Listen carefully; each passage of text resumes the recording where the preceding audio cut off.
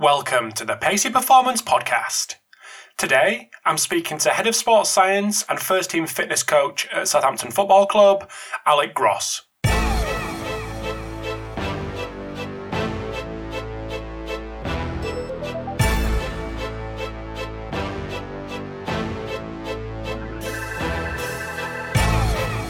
Thanks for tuning in to episode 312 of the Pacey Performance Podcast. So absolutely delighted to get Alec on for a part 2, 4, 5, maybe 6 years after he appeared in episode 96 of the podcast. So a lot's changed at Southampton. Different managers have come and gone at the club. But it's great to get Alec on because one thing that I haven't really chatted about with anyone, which is quite ironic given the size of the impact it's had on sport, but is actually how clubs and institutions have dealt with COVID and dealt with the impact of players not being on site. So it's something we discuss at length in the first part of this chat with Alec. Then we discuss something that is hot on everyone's mind at the minute, is definitely on everyone's mind, and that is speed training in team sports. And it was a presentation that Alec and Matt, another coach at Southampton, gave for Altis. So we touch on that, and then we finish off with a bit of a reflection from Alec on what universities can do better to prepare coaches for futures in elite sport. So a really interesting episode coming up with Alec that I'm sure you'll absolutely love. This episode of the Pacey Performance Podcast is sponsored by Hawkin Dynamics, the world's first wireless force plate testing system. So the Hawkin Dynamics system is built around what coaches want so they can test in the real world and not just in the lab. So you're able to capture reliable data on all athletes in a matter of minutes and monitor progress from their cloud-based system from anywhere in the world. So as I've mentioned, the Hawkin Dynamics force plates are wireless, which means they're portable, and they're also trusted by teams at a number of different levels in a number of different sports. So integrating force plates into your athlete monitoring system could not be easier and more affordable.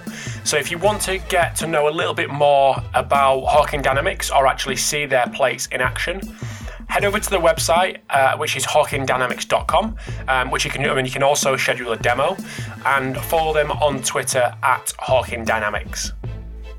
This episode of the Pacey Performance Podcast is sponsored by iMeasureU.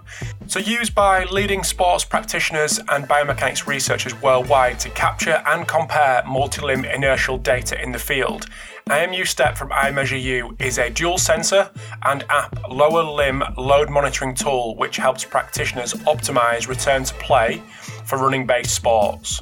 So iMeasureU have just released their new and improved waterproof sensor Blue Trident, which includes ultra-high G capabilities to quantify high-impact steps such as cutting, landing and sprinting, longer battery life to collect data all day, real-time feedback to aid immediate interventions, and faster workflow so practitioners can review long training sessions within minutes of training completion.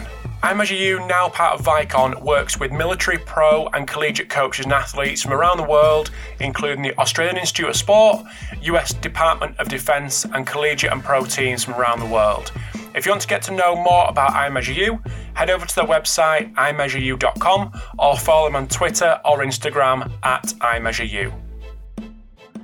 Thanks for tuning in to the Pace Performance Podcast. So this evening, I'm delighted to welcome Alec Gross. So welcome back to the podcast, mate. Thank you very much. Thanks for having me back. It's been a long time, hasn't it? It has, I think.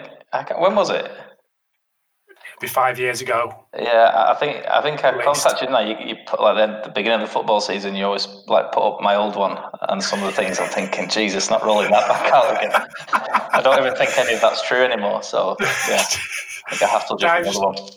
Yeah, no, dive straight back into the archive. I like to put them back out, but then I was actually pulling some bits of audio together, and I went back and I listened to myself and go, "Oh my God, why do I keep regurgitating these? These should be gone. These should be, under lock and key somewhere."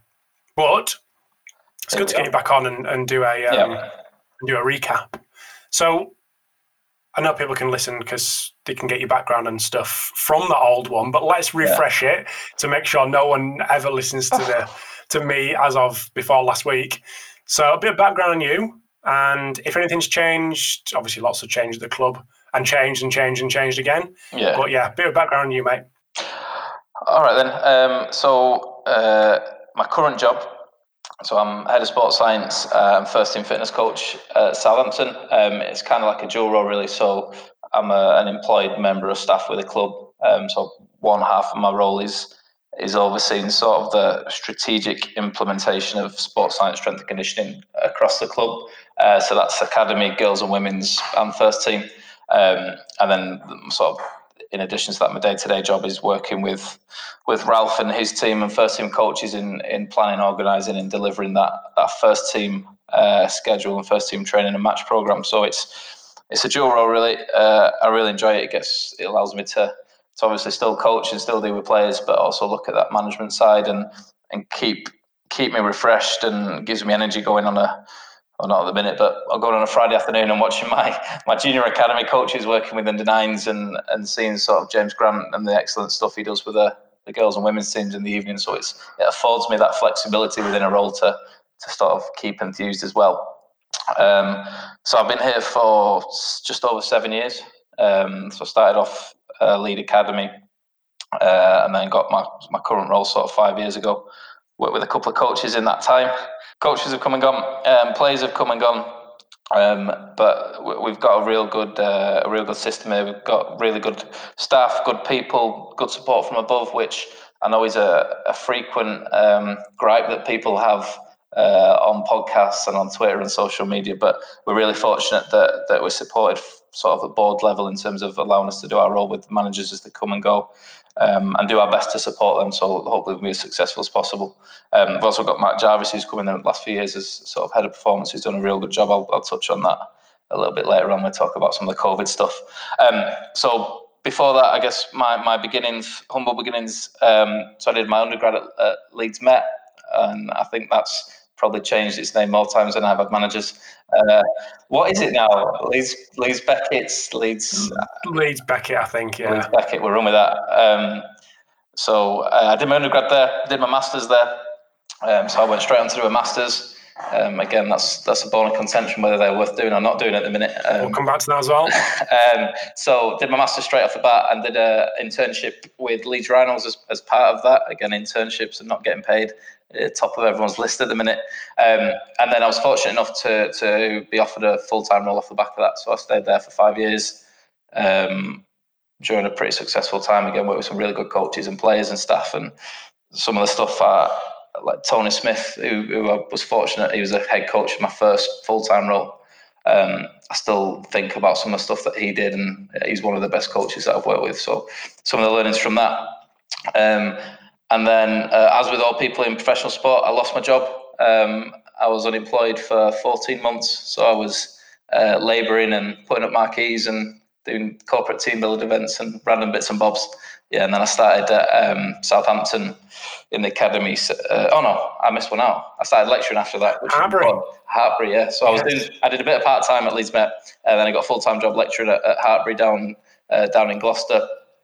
I was there for 18 months, sort of delivering on their strength and conditioning programs, some applied physiology programs, and some employability stuff.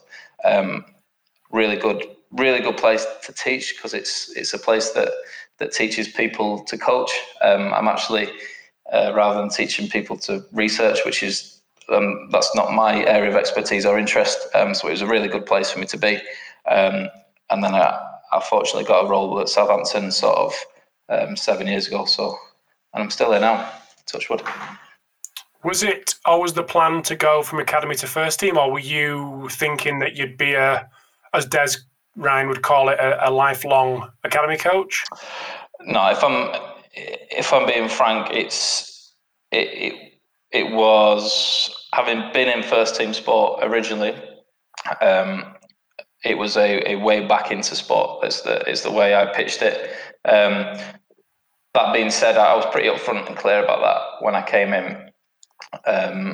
But I did have that experience of leading people, leading others, writing programs, writing strategies that I'd had before. So I was probably quite handy in that area.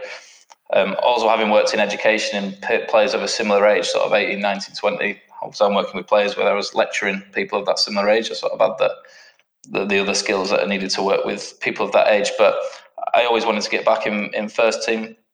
Whilst I like I say, I enjoy being around the academies. It's not my area of expertise. I'm fortunate that I'm surrounded by Sam Scott and his crew that are absolutely brilliant.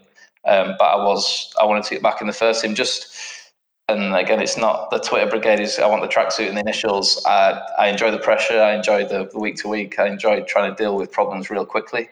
And that probably is more apparent in a first team setting than an academy setting. Mm-hmm. No, I completely get that. How important has it been to keep that coaching thread throughout? Because obviously the further you go up, the traditional, I suppose, thought process is that how you go up, the less coaching you're going to do. Yeah. But it sounds like you've got that thread running through, which I guess has been pretty important for you longevity-wise. Yeah, I think I'm pretty fortunate in that regard that I get to double up on both, and I know not a lot of people get to do that.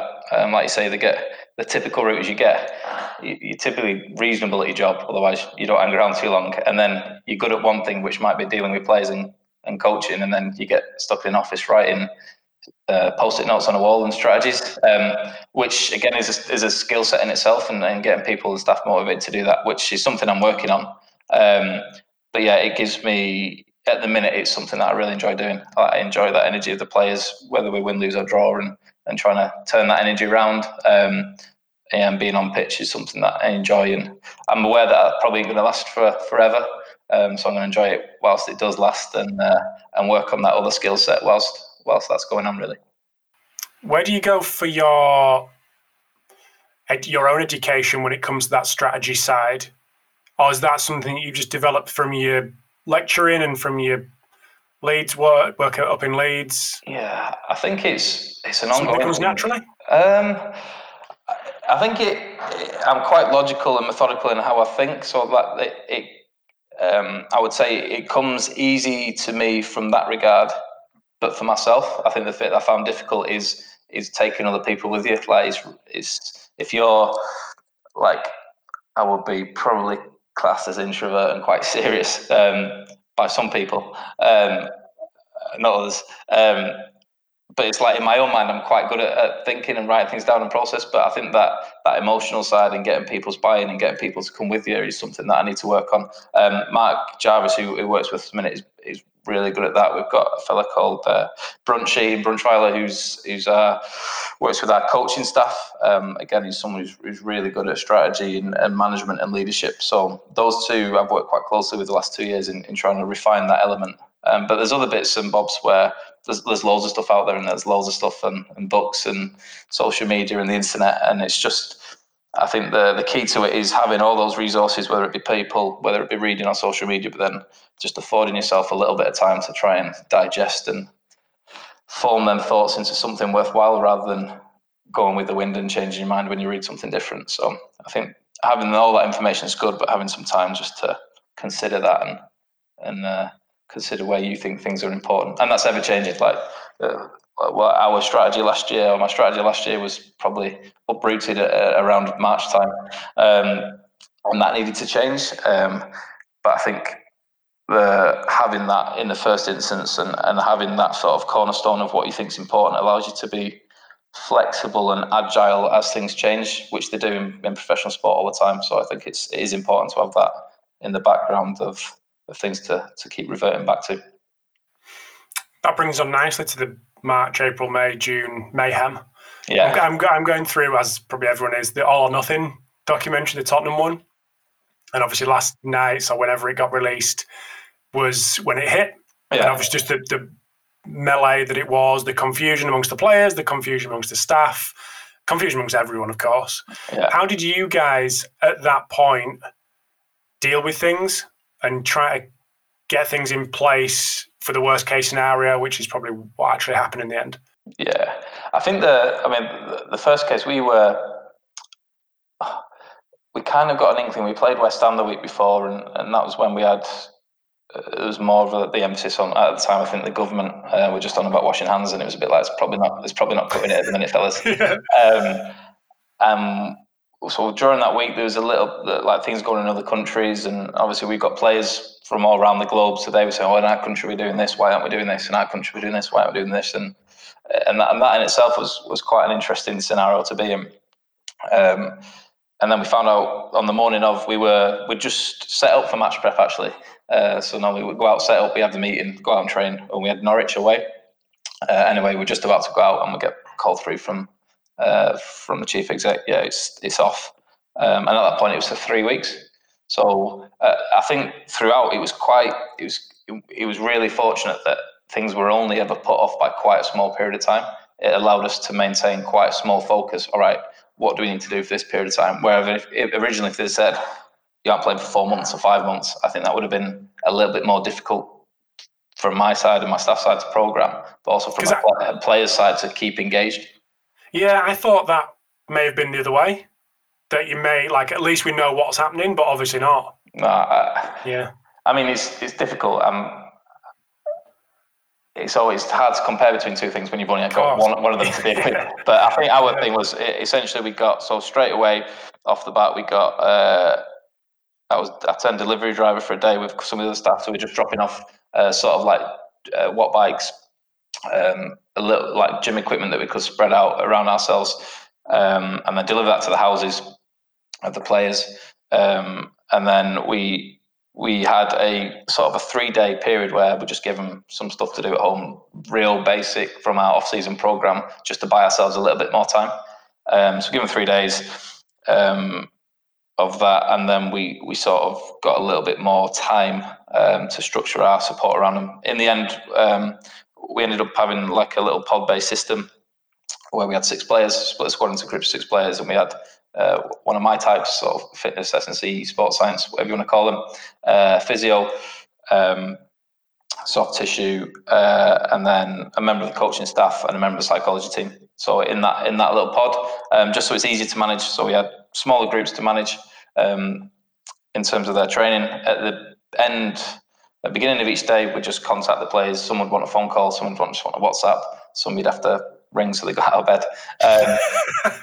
They get their session through an online program. So we use TeamBuilder. I'm not sure if they're one of your sponsors yet, Rob, or if I can not yet compete. I'm joking. Compete with one of them. But we use TeamBuilder. We found it really easy to use. So they program through that. Then at the end of the day, just a little catch up. Players put stuff on there. It's good. It's got a little leaderboard and all that sort of stuff. And then at the end of each day, so we had pod captains or people that were leading that group, and we just catch up. How's everyone getting on? Any issues that we need to come across? And then obviously within that, our sort of my members of staff, we would talk about what this week's training needs to look like. All right, then working with the medical guys, what do we need to do pre-post to support that? Where are our individual needs within that program? And then make sure that everyone's clear across their players. So whilst I didn't have Prowsey in my group, like I might hold a piece of information that's important for Prowsey's program. Have we shared that across ourselves, and then that feeds back into the group? So it was just found a couple of reasons why. Firstly, it's easier to manage a smaller group. Everyone knows that, rather than me trying to do a group of 24. I think there's also an acknowledgement that we got really, like I mentioned it a few times, we got really good staff here. And if it was just me that was delivering it, or Steve Wright just delivering it from a medical's perspective, that'd be a disservice to our staff and the players as well. So we needed to make sure that the expertise was around it. And then within that, there's also elements of fun. So we did videos, they did different challenges, different cooking things and stuff through that WhatsApp group. So that was in terms of structure, how we did it. In terms of what they did, like I said earlier, because we only ever had a 3-week block, we could continue to work. We work in a 3-week cycle anyway. Like our general loading pattern is on a 3-week cycle. So we could go, all right, 3 weeks, we're doing this. At this point, we can review it. And then as it happened, it'd be another 3 weeks. We ended up, there was a period where they gave us 6 weeks. All right, we'll give them 10 days off, and then we'll build it back up again. But all through that, and again, as I said before, I'm pretty fortunate we got support from up on high. So in addition to those conversations, I was fortunate to have phone calls probably daily. It was daily actually with our senior managers and board of directors. So they were obviously having communications with the Premier League. So they were giving updates on when we might be coming back. So when we come back, what might training look like, playing look like. Things like when we come back, basically it was, you might have, or you're more than likely going to have 3 weeks of training before you go into the first game, and your first week might have 3 games. So that gave us all right, if that's what that looks like. We've got 3 weeks of football. How do we need to make sure that we're maintaining that level of training at home, that when they come back, like, again, it's something, I'll throw it in there because this will get some fun, but we use acute chronic to program some of our training rather than reduce injuries. I know I'll be getting some angry Australians on Twitter again. But it works for us. So we just use that. Otherwise, you kind of piss in the wind a bit, like you don't know where you're going. So we knew that we were going to be playing 3 games a week. All right, what does that look like? We had 3 weeks of football before that. What does that look like? What do we need to do at home and supplement in order to make sure we train? So that's basically how we programmed it, and that came down to sort of different running exercises, a little bit of bike stuff, and where we could some strength work. The one thing that, like, whilst it went well, the one thing that we kind of missed off and we had a few issues when we came back was kicking. Like during lockdown, during our period of lockdown anyway, lads weren't allowed out. You couldn't go to the park with someone else to kick a ball. So whilst we're doing block tackling against a Swiss ball and some banded stuff, it's just not the same.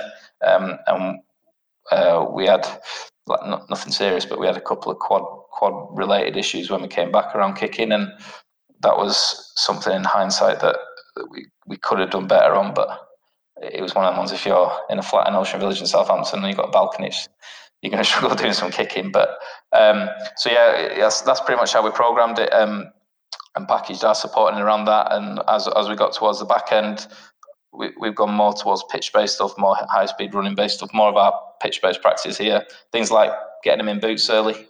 So they've worn trainers for 3 months. All right, how do we get them in boots? Because last thing we need is 2 days in, someone's missing a day's training because they've got a massive blister on the back. So just kind of things, and that was Steve Wright, one of our head of medical. He came up with that one. So just things like that work quite well. So yeah, that's kind of how we dealt with it from that perspective. And the players did really well. Like they attacked it. Like I say, it was we gave them short blocks. We gave them something with an element of competition each day. We had videos from the manager, from the director, from the chief exec that, like, about why it's important to keep going. Like, we're going to be back playing soon. Like, reinforcing that message that he's coming. Like, normally around the times when, like, if it was in the media or the government, there's no chance of football coming back, we need to get back on them straight away we can't be like that. Like, we need to be behaving like it's going to start next week. So the players whilst the staff were brilliant, like, the staff were really good, the players got to take some credit for doing the running and getting up. And I mean, let's be honest, they didn't have anything else to do either, but they just stay at home all day. We actually got people running when they didn't have to. They actually found a love for running, whereas normally you get grief for, despite the fact they play a running-based sport, they're not always massive fans of running. So yeah, we got some people into it, and they took accountability for what they're doing. A lot of them came more independent. So yeah, it worked out quite well, in fairness. One positive, obviously there's a long list of negatives of the whole situation, but was one positive the communication that you had with the senior management of the club?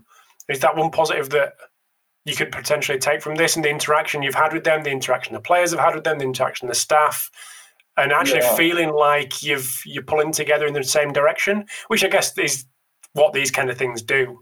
Yeah, I think that's one of the massive benefits of that of this period is that element. You get a bit of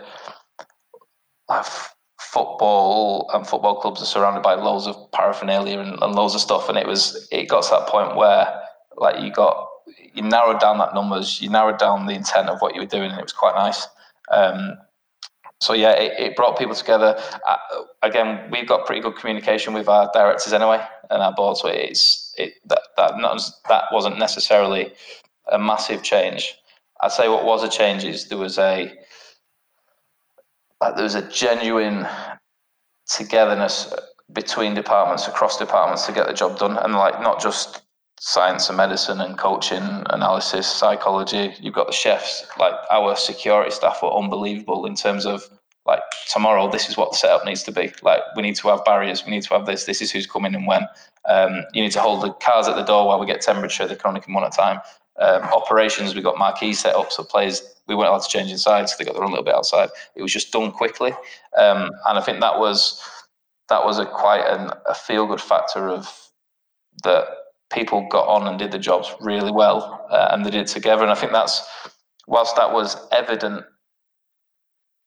during that period, I think it does show signs of a good team before that, like our science and medicine team, and some of the work that Jav's done, and myself and Steve and Tom Sturdy have done around developing it like a team ethics and team spirit and how we work together and a code of conduct. Whilst that's all well and good when things are nice and easy, like that really came to the fore in terms of that period where it was difficult. So I think that if you've got a pair of people who can't be asked with other people, or I'm the S&C guy, I'm just doing squats and picking heavy things off the floor, I'm not bothering with like that. That didn't happen. People were chipping in wherever was required, and I thought that was top. Like seeing people genuinely work in an integrated manner and enjoying it. That was probably the best part of it. You mentioned about Mark Jarvis. Yep. Right at the start. Where does Mark fit in the structure, and how did his influence and other guys and the medics as well help this process, the COVID process? Yeah, I think you always need that person who's not in the shit, as in like who's not day to day delivering, who can see a bigger picture stuff and has got experience in not in COVID, but Charles works across a lot of sports and dealt with a lot of issues, and his ability to, like I say, when he came in, his primary effort really was best in class processes, making sure our processes are good, and then having good people working well together. Now, when you get to COVID, we needed really good processes and we needed good people working together. So I think in terms of that is coming in and help develop that when, like I say, my role in terms of a head of department, whilst delivering, is nice. It doesn't afford you that time to sometimes step back and look at where are the problems in terms of processes, where are the problems, where communication breaking down, how can we inform that better, and also have some of the conversations that might be more difficult when you work day to day with someone. It's the same like with my academy staff. It's easier sometimes for me to go and speak with their coaches on certain matters because they need to, like, they can't afford a day where they're falling out, where I can fall out with them for a day. It doesn't really matter. So I guess in that scenario, he's over there, and then it's like we're name dropping, but like all the staff are brilliant. I can't name all of them. They're probably all turned off now 20 minutes in. But they were all, like all the medical staff, all the sports science staff were top draw through it. And I think the players actually, you don't always get a thank you from players, and some of the players you never get one, but they were pretty impressed as well with the support that they got. So if you're like your stakeholders are the players and the coaches and they were happy, then we've probably done a decent job. Mm-hmm. You've talked about your staff actually dealing with this situation, but we spoke off air just about the amount of webinars and all that kind of thing that were going on.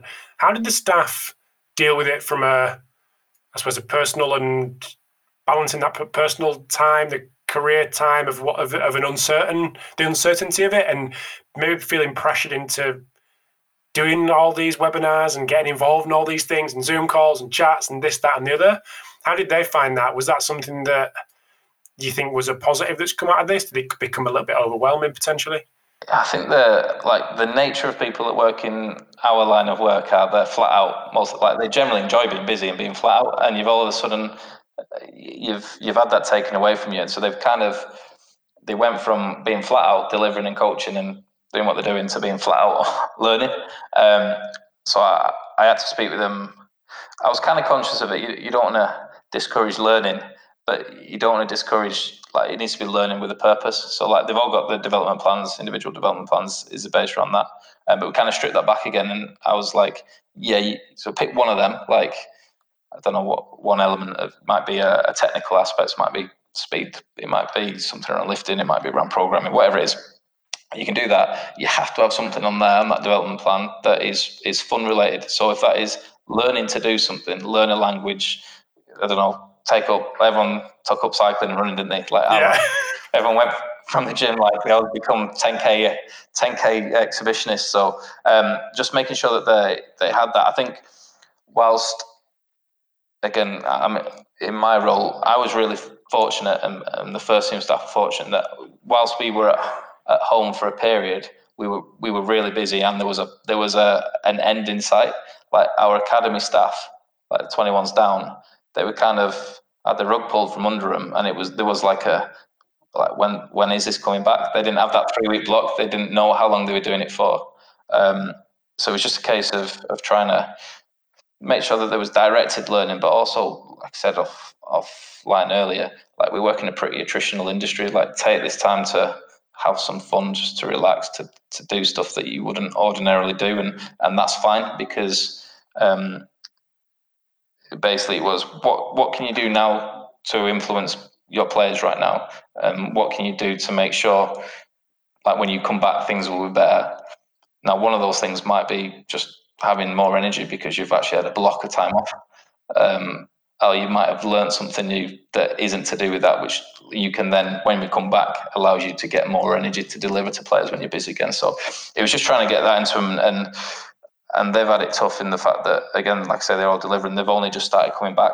Like we've been back for months now, and we've been real fortunate in that we can come in and do our jobs. And since when was it? May time. Like we haven't really been affected, whereas they have, and I feel that it's good that they're now back on the ground and coaching and delivering, because it's not the same like, oh, we'll do delivers over Zoom.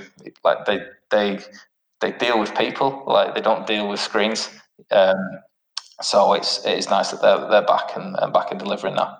But yeah, it's important just that they, whilst don't get on, some of them were brilliant, weren't they? Like some of them webinars were absolutely brilliant. Like yeah, they were. Some of the speakers, some of the content, some of them were shite mind. But it was just picking and choosing rather than like going, oh, I'm going to do this one and it's in Australia and I'm going to stay up all night. I'm like, is that the best choice for you? Like, Can you get a recording? Can you watch it later? But no, they've done a good job. Like they've kept the academy boys engaged and going, and like I say, they're buzzing to be back in the training ground now. So we're just going to take a very quick break in the chat with Alec. Hope you enjoyed part 1. So over in part 2, we discuss speed training in team sports and a bit of reflection on the presentation that Alec and Matt gave for Altis in their virtual conference during lockdown. Then we finish off with some reflections again from Alec on what universities can do better to prepare students for the world of high performance sport. And is it as bad as people say? I'm not quite sure. Alec gives his reflections on that, given the interns and different students that come through Southampton. So really interesting part 2 coming up. This episode of the Pacey Performance Podcast is sponsored by Output Sport, a Swiss Army knife for optimising off-field performance. So Output Sports have developed a one-stop portable tool for comprehensive, valid and reliable athlete assessment. So for the first time ever, you can access metrics such as jump height, barbell velocity, Nordics and speed and agility, all with the single wearable sensor. So Output brings unparalleled efficiency to athlete testing to allow sports organisations, performance centres, teams and athletes to make data-driven decisions. So this technology has originated from 8 years of research and co-developed with over 40 sporting partners across the globe. You can learn more about Output on outputsports.com or follow them on social media at Output Sports, where you can also schedule a demo. This episode of the Pacey Performance Podcast is sponsored by AthleteMonitoring.com, the world's most comprehensive, versatile and cost-effective athlete health and performance management platform for elite sports. So AthleteMonitoring.com is trusted by top development programs, universities, professional teams, Olympic programs, national sports organizations and research institutes worldwide. It streamlines data collection, centralizes the management of wellness, training and performance, medical and testing, and administrative data. It also simplifies the interpretation with best practice analytics and evidence-based methods to optimize performance and reduce injury risk.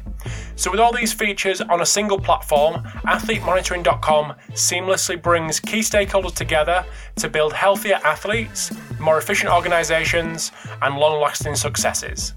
To see what AthleteMonitoring.com can do for you, visit AthleteMonitoring.com and schedule a free demo, or follow them on Twitter at AthleteMonitor. This episode is also sponsored by Omega Wave, which is the only non-invasive at-rest technology on the market that analyses readiness to train via both brain and cardiac analysis. So using DC potential and HRV to understand your brain's energy level and autonomic nervous system balance allows you to use objective data on recovery and readiness that in turn helps you to truly individualize your training and thus optimize performance. Omega Wave also measures ECG from the V6 position, and this data can be used by the medical profession to check cardiac health on a frequent basis. The measurement only takes 4 minutes to perform, and results are visualized in an intuitive way thanks to our windows of trainability concept. Omega Wave is used by hundreds of elite sport athletes, military and law enforcement agencies. They are also an official partner of the UFC Performance Institute, so to learn more about Omega Wave, visit their website omegawave.com or visit their social media channels. One online conference that wasn't shite was the one that you did with Altis. Apart from my hour. Who did you do it with? Matt? Was it Matt? Says, yeah, I did it with Matt Says. Yeah, okay. Yeah. I'd like to touch on that if that's all right. Yeah, that's all right, yeah. It was around speed training football. Yeah. Would you be able to give us a bit of a overview of the clubs, departments, philosophy, or general thoughts when it comes to speed training in your environment? And it'd be interesting, has that changed over the 7 years that you've been there? Obviously you were in the academy, so maybe slightly different to first team, but maybe in the first team environment, how that's changed and how potentially was it influenced by previous experience in different sports? Be interesting to get your thoughts on that. I think there's so first of all, the Altis thing was really good. It was actually one of the most intimidating things I've done, because I'm speaking about something that isn't necessarily my area. It's not my area of expertise. Like, I've got staff that are here that deliver that because they're better at it than I am. And obviously you've got people who've been on your podcast, like, they're experts in speed, and we kind of try and pick bits of that and put it in our setting. So essentially we were just trying to explain how we deliver it. So I'll talk about what we do now, and then I'll talk about what's maybe changed from what we've done in the past. So first and foremost, we know that speed's massively important for football. It's whilst we don't hit maximum speed a lot of the time, when we do hit it, it's often in game defining moments, whether that be scoring a goal or preventing a goal. So first and foremost, that's important. Our current manager, that's one of his key things for him. Like, he wants people that are quick and can repeat that. So obviously in our role, we're supporting performance in matches, we're supporting training. That also then, even though it already was, needs to be high up our order of importance.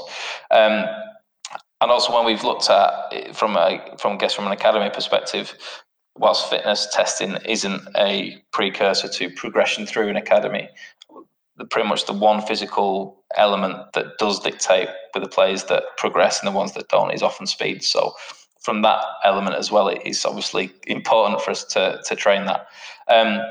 So in terms of how we do that, we don't have, we don't have pre-seasons where you have big speed blocks. We don't have time in the week where we can necessarily put in what would be a traditional track and field speed session. But we put elements in there. So in terms of speed, there's a couple of things that we look at. We'll talk about mechanics first, because that's the key one at the minute. People do and don't do them, and why they do and don't do them. We do look at mechanics. We probably don't drill them in the same way that track and field coaches might drill them. We probably go down more of a constraints-based learning approach, in terms of, if we're looking at front-side mechanics, how can we just space discs out in order to encourage that front-side mechanics? So we'll drill them with that. We do A-skip, B-skip, same as other people do. We find that players don't necessarily engage or aren't overly interested in that element of it. If we put in a constraints-based learning, it does get a little bit more engagement. So we have elements of that. We do look at things like pelvic positions is important for speed. Like, how do we encourage that with wall drills as part of our pre-ab or pre-act? So that's part of our sessions. The physios work in terms of that pelvic alignment as well, and movement and how that's controlled. things like ankle stiffness, reactivities comes through our warm-ups and through some of our gym-based programming as well. So there's elements throughout a week that would look like speed training, but we don't necessarily have speed sessions. Reason we do that, it's performance-based, but also it comes with an injury reduction element as well. Like, they have to sprint, you have to do it properly. If we can do that more efficiently, it becomes more important. In terms of, in our opinion, in terms of that reduction of injury risk. So it is important, first and foremost. Previously, I'll go back to what we would have done it quite in isolation. So yes, we have gym base, we get them strong, and our transfer of that would be we just get them to sprint. Now that's changed a little bit, I guess, more from a philosophical perspective, but I've been here longer and I've been around coaches longer, and that element now is how can I encourage that through drills? So how can we get training to allow that element in there? Sometimes that happens naturally. Sometimes I have to encourage that, whether that be a pitch size or a type of drill or a type of exercise. Whether that be a phase of play, a transition drill, might be a finishing drill. How can, like, the initiation of sprint and the distance of sprint, how can we work with coaches to do that? So it is that game speed and game-based approach, if you like. So it's how we design our pitch-based sessions to elicit that speed element, and how do we get appropriate off-pitch sessions in order to sort of develop force and the ability to express force, and then how we transfer that onto pitch is kind of our two main areas. I don't want you to mention any names or put you in a situation you don't want to be in, but when it comes to coaches and doing that, what you just mentioned there, as in influencing what goes on in their potential technical, not tactical, but technical sessions, like a finishing drill, has it become easier for you with more modern coaches, newer coaches, because they're more switched on to that type of thing rather than 7, 8, 9 years ago when that may not have been the case? Maybe modern education, coach education. I think there's an element of that. I'll take it back. There's a bit of, so our job is, so let's strip it back a little bit. Our job is, can our players play how the manager wants them to play? Fundamentally, he wants them to play like this. We've got a manager at the minute that needs them to sprint more. So training, we can encourage that. The level below that is, do we train how he wants them to play? And that isn't always the case. So there have been times where at the minute we train quite closely to how we play in terms of intensity, in terms of like metrics, however you want to call it. Like, it looks like when you watch training and you watch a match, it looks similar. Like, you can see where the transit. Sometimes we want to play like this, but training looks like this. Like, whether that's intensity, whether that's like say extensive nature in terms of high speed running, sprint distance. We don't do anything during the week, but on a weekend we're looking at match stats and going, oh, we don't do this, we don't do that. That might be set up a team. Like, it could be system, it could be style of play, it could be if we're sitting in a deep block 5-4-1, we're not going to sprint about too much. If we're pressing high up, you're going to sprint a bit more.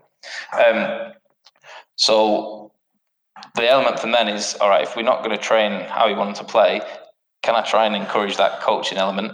Now, some of them are better at developing and devising drills. They're all better than they are, and I am. But in terms of replicating how they want to play, some of them don't necessarily know that. So having someone like me to go, actually, you do know that if we did it like this, it would help us playing a little bit more like this. Sometimes they don't actually know. Sometimes they don't want to know. But then in order to get that element, you need to have trust, you need to have a relationship. And unfortunately, in our line of work, whether it's a new coach on a new style of learning or an old coach on an old style of learning, unfortunately, they don't always have the opportunity to hang around too much. Like, it takes time to build trust. It's like, if you've got a player, if you work with a player for 5 years, like, I know a conversation with a player I've had for 5 years is better, more effective, and more efficient than one I've had with a conversation with a player we've had for 1 year or less than 1 year. It's the same with coaches. Like, there's also when you work in this environment, coaches have a certain type of session and drills and things that are probably quite consistent. Once in my role, I get an idea of what that is. It's easy to tweak that a little bit. Or like the 6-goal game and this pitch size is really good. Could we make it a little bit bigger, or could we put this rule in? This is why. But if you don't know what that session is, you kind of need to sit and wait for a little bit until you understand where the session's going. Or the other side to that is that if that doesn't get there, then you need to do that top-up work or that conditioning side.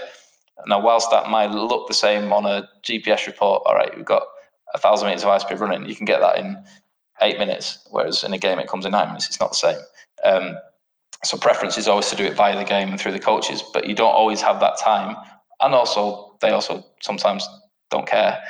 So then sometimes you just need to put it in on the side as something else. So I wouldn't necessarily say it's because new coaches and new learning, but there's a few different reasons for why that is the case. There's a lot of talk around communication and communication styles.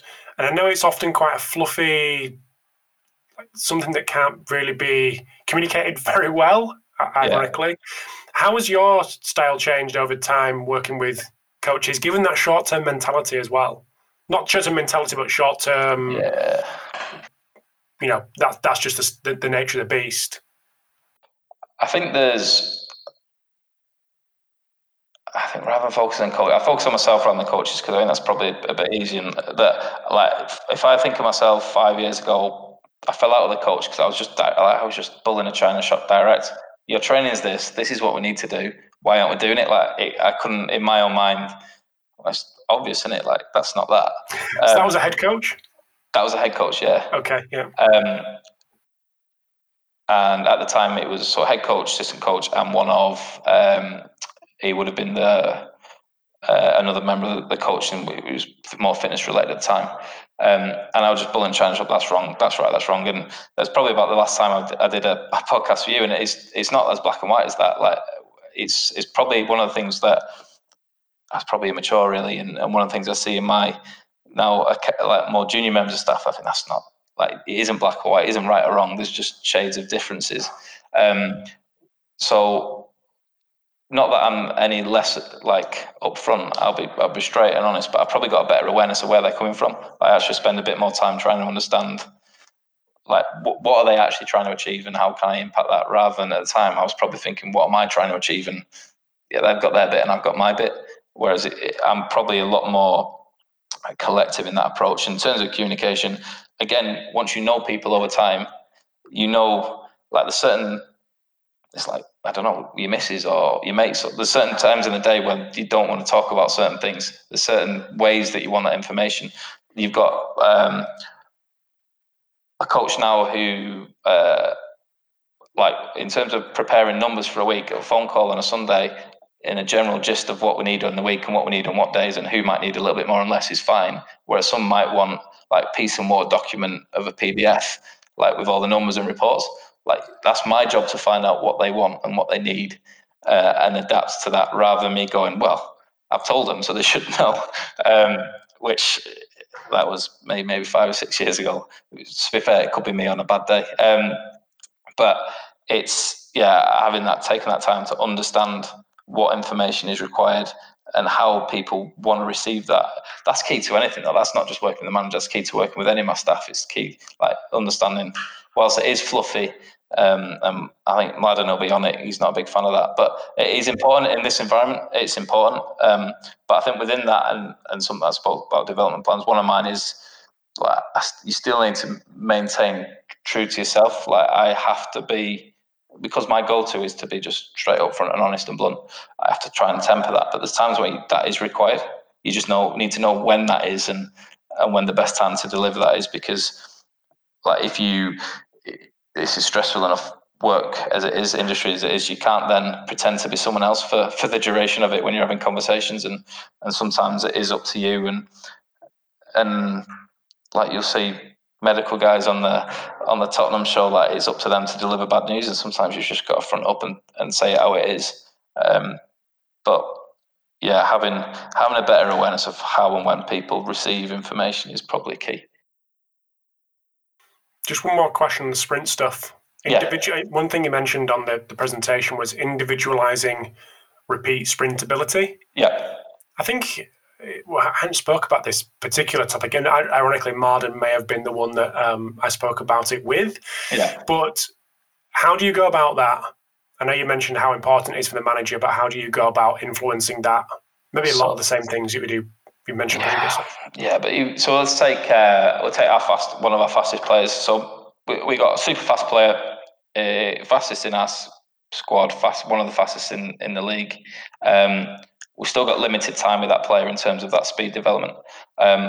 But whilst everyone will have the generic drills and constraints-based learning and some of the wall drills, and he'll have more specific work around that. So he'll have more work around trunk capacity, he'll have more work around ankle stiffness, more work around pelvic control, because those things, being really fast is really important for him. So if we're looking at, like, whilst everyone's got individual programs, in reality, a lot of people's programs are quite generic with little things that are different. So his thing will be more towards sprint.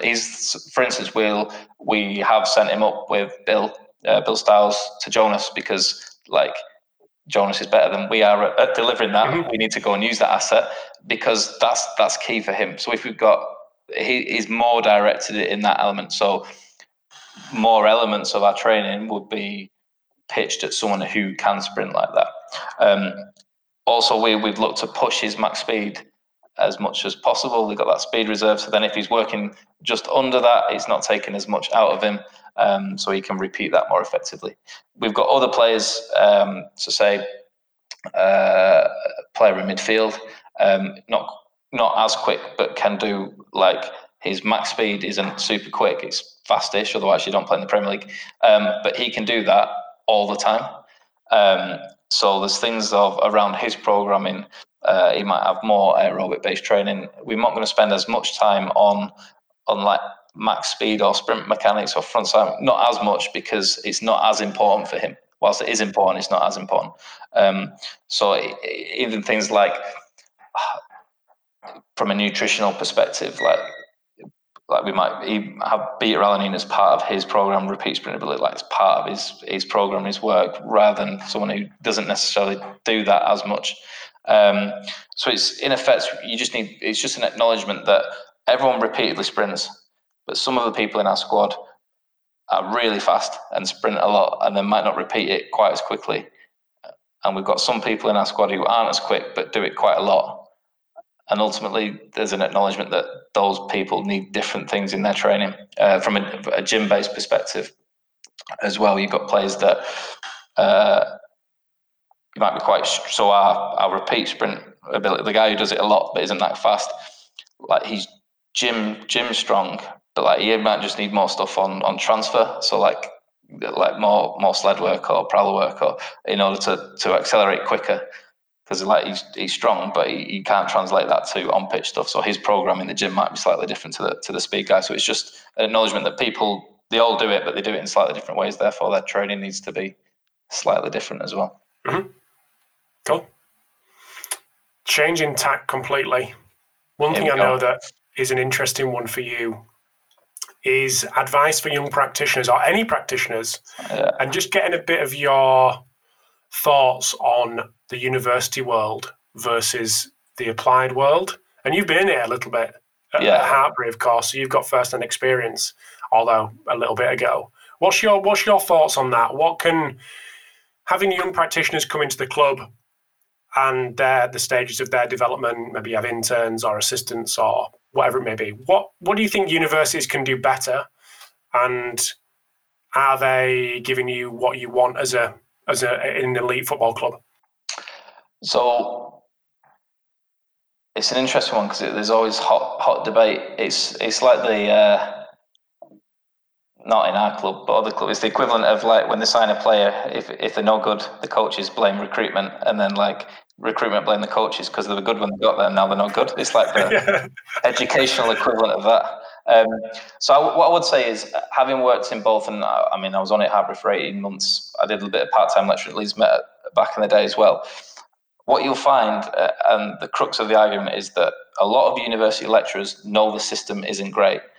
But if you've ever worked in a university, you are tied up in knots in paperwork that doesn't actually allow you to do the teaching or to sort out a program. Like when I went into Hartpury, I wanted to rewrite it. Having worked in industry, you can see some of the modules, some of the elements weren't in my opinion, weren't applicable to what they needed to go and do. But it took me 18 months to change one module or two modules. Like, it takes that long to get going. So I don't think there's the staff that don't acknowledge that. There's also an element of, I'll start supporting the universities initially, is that, like, if you've got, I don't know, 150 students, like, you can't, you've got a certain amount of coaches, of lecturers. You have generic modules. You'll have modules where people from other programs are on it, and there's a base level of learning. It isn't the bespoke learning that you might get in an applied environment, a replacement. Now, whilst everyone's saying everyone should do a placement as part as an undergrad, you also can't place that many students unless people in industry take them all. So if you say, as part of your degree, you'll do a placement, that's not the student's responsibility to find it then, it's the program's responsibility. Now, you're already tied up in paperwork, you've got loads of students, you've got marked dissertations, you've got to do research to get your funding, even though you really just want to teach because you want really good practitioners coming, but you've got to do research for your money. You ain't got time to be sourcing that many placements and then dealing and supporting. So I think there's an element of supply and demand issues there that do fund a problem, that do find a problem with that. That being said, in terms of supporting the universities, I actually, I've got two people here that were at Hartpury when I was there. I only taught one of them, I didn't teach the other one.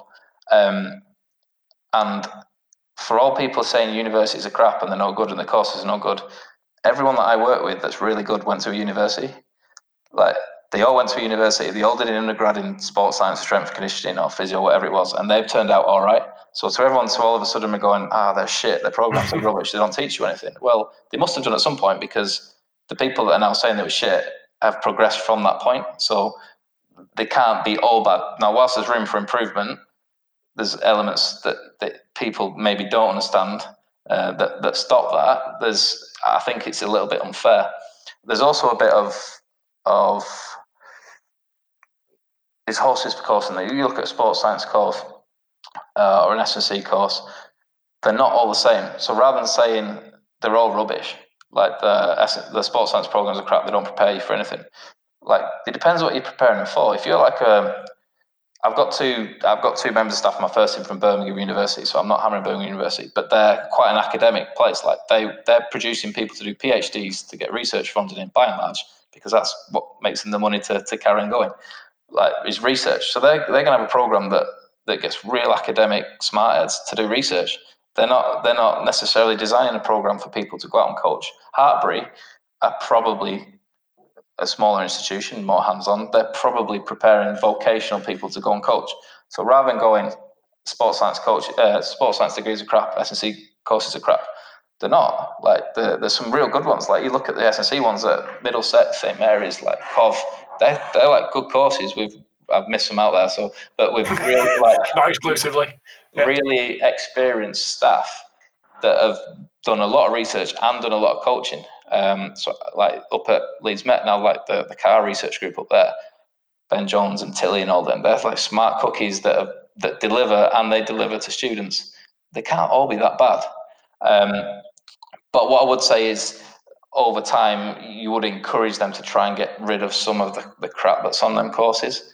But then, having said that, I've been taught that if you've got first years who've got no basic grasp of biology or physiology, it's pretty hard to start talking about any complicated like training prescription or response to training if you haven't got like a bare minimum of what's cardiac output and stroke volume. Like, it's real difficult to get that. And again, over a 3-year period, they might be at university for 3 years, but the way it's set up, like, how many hours of teaching do you actually get?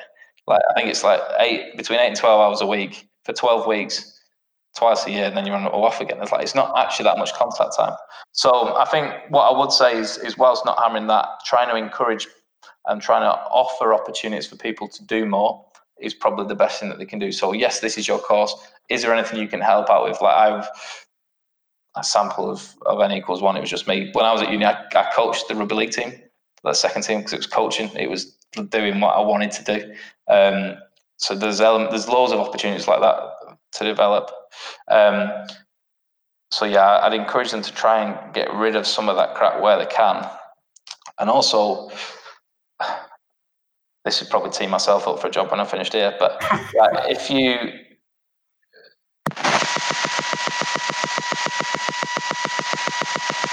to me or this type of work to go back and work in those institutions, like the fundamental issue, like I would go and lecture when I finished here if I knew I was teaching practical applied modules for people who wanted to be there. And I was teaching non-practical, non-applied modules for people who just fancied to do a bit of sport for 3 years. It isn't great, but also there's, like I said earlier, there's that pressure to do research. I don't want to go and do research. Like, I don't want to go and work in university if that's what I've got to do. I want to go and work in university because I want to teach and I want to help people go and do that job. So again, that's not people who put on the programs in university. That's kind of people above them, and in terms of funding and recognizing that it's a role that it's a vocational role, and it needs to be treated as such in the same way that nursing, physio, and placement. So it can be done. So people in work need to accept people on those placements and welcome them in with an acknowledgement that they aren't going to be top dog. Like, again, that's one where students are coming and they haven't got this skill set. Like I said earlier, I did the podcast 5 years ago, and I'd already been working in sports 7 years, and some of the things I said then, I look back and think, that is shit. Like, you need to give them a bit of a break. Like, they've had 3 years of study. They're not going to know everything. You need to allow for that. Like, when we come in, I'd say we get second years. We have interns during their undergraduates. We have 6 or 7 a year between their second and third year, and they are brilliant. Like, they come in. We've got some in now in COVID. They've been in for 4 weeks. And they don't know everything, but they want to learn. They're keen as mustard, and they ask good questions. That'll get you somewhere. Like, that'll get them somewhere. And at the end of the year, they'll probably be in a really good position to go back and teach some of the lecturers some decent stuff. But I think that expectation is in the same way that I'm a coach to players, I'm a coach to members of staff. I don't expect them to come as a polished diamond after 3 years or 3 years in a master's and be able to know how to deal with a manager and deliver bad news, how to implement a games-based approach to speed training, how to program in the gym, how to deal with COVID. Like, that comes with experience. It's the same way as if you're a teacher, you're a newly qualified teacher. I'm pretty sure 10 years down the line, you're a better teacher than you were when you started. You're a better doctor than when you started. Like, people who are hammering graduates, yeah, some of the courses aren't great. Some of them are brilliant. But they're not going to know everything. Set your standards to accept that when a 17-year-old comes into the first team, he's probably going to be weak as piss. He's probably going to be overly strong and fit, and he's technically probably not going to be quite as good as the other players. That's our job to make them better. The same way as someone coming out of university isn't going to be able to program, isn't going to be able to deal with coaches. That's our job to make them better. I guess that's my piece on that. Nice. So one last thing I want to ask you. Someone that's been in a football club in the role you've had for 5 years, plus the 2 in the academy. Yeah. That's probably good going for a person of that level, would you say? Do you think that's quite a long tenure, normal kind of tenure? I don't know. But it probably is long. It probably is relatively long. If you look around the league, there's probably Nath over at Tottenham, and I'm not sure. I wouldn't know too many of the others. Jamie up at Newcastle has been there a while. Yes, yeah. But let's say it's above average in the grand scheme of things. What do you think has allowed you to not only get the job but keep that job at Southampton? Good luck and good staff. I don't know. I think it's where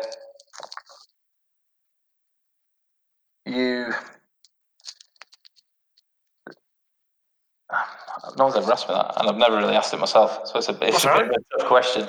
I think it's because you need to be flexible, you need to be agile. I think I've learned from my mistakes, like we talked about before, being direct, straight, probably not the best way to go. I've had really good mentors within the club and outside of the club. Like, there's been times where I've just thought, I'm going to jack it in here. I think so in that way, I've had that support inside the club when things aren't going well. I think there's also an element of there's not always one way. Like there's opportunities. There has been opportunities to go elsewhere, but I quite like it here. Like I like living here. I like working here. I like the challenge of the job. But I think there's elements of, say, maybe, I don't know, 4 or 5 years ago where I wasn't doing that. You need to look after yourself a bit as well. Like that's one of the key messages for practitioners is, that you do well to stay around that long, but in order to do that, you need to bring some energy. You need to bring good ideas, and that comes from looking after yourself outside of work. Now, don't get me wrong, we're on a great German model. We're in on Sundays, so Monday's your day off. And if you've not done that before, there's not many people with a Monday off. Everyone's got 1 minute, but just to try and find time for things outside, that's important. But yeah, good staff as well. I've been fortunate to work alongside and recruit some really good staff who, over a period of time, tend to make you look good even when you're not. Like I've got some of my first, like I've got Laura, Bill Stiles, and Bank on the first team, with like top guys, top practitioners. Same in the academy. We've got Sam Scott running like the schoolboy phase down there, top practitioners. So I think if you recruit good staff and give them some space to grow and develop, that affords you the license to look good from their behalf. But also means that I can continue to balance and manage both jobs effectively, because you've got people that can do the day-to-day stuff. I guess being lucky, like if we'd not scored that goal at Swansea and we got relegated, who knows where we'd have been at. Like we've survived by the skin of our teeth over that last 5 years. We got beat 9-0 last year, if you hadn't heard. It gets mentioned every couple of times. So don't get me wrong, there's a massive element of luck in that as well. Like it would have been very easy to not be that, and that's why, like I said, I'm really fortunate to do my job. There's really good practitioners that have not been as fortunate just because of circumstances, and nothing to do with how they've actually done their job. So I guess in that respect, that being a club that actually acknowledges what backroom staff offer to players and to coaches is pretty good as well, and that doesn't happen at a lot of clubs, I don't think. Cool. Well, I've kept you over an hour. Where can people get in touch? Keep up to date what you're going on? Social media? Any? Yeah, I've got, what am I at? Let me just check. I think at Alec Gross on Twitter, and that's pretty much it. I don't do anything else. I don't do any of the stuff. So find me on Twitter. I'll be on there.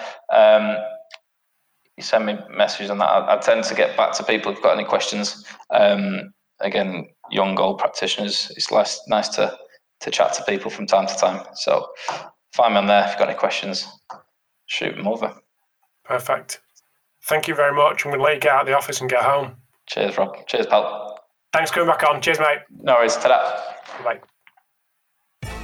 Thanks for tuning in to this episode of the Pacey Performance Podcast. I hope you enjoyed the chat with Alec. Big thanks to Alec for giving up his time during the very busy start of the season. So I was pestering him soon as the season kicked off, which wasn't ideal timing. But thank you for giving up his time to come on the podcast for a part 2. Also, big thanks to Hawking Dynamics, to iMeasureU, AthleteMonitoring.com, Omega Wave and Output Sports for sponsoring this episode today. The podcast could not run in its current form without these guys, so I really appreciate their ongoing support. Also, thanks to your ongoing support as well. Really appreciate it, and I will chat to you next week.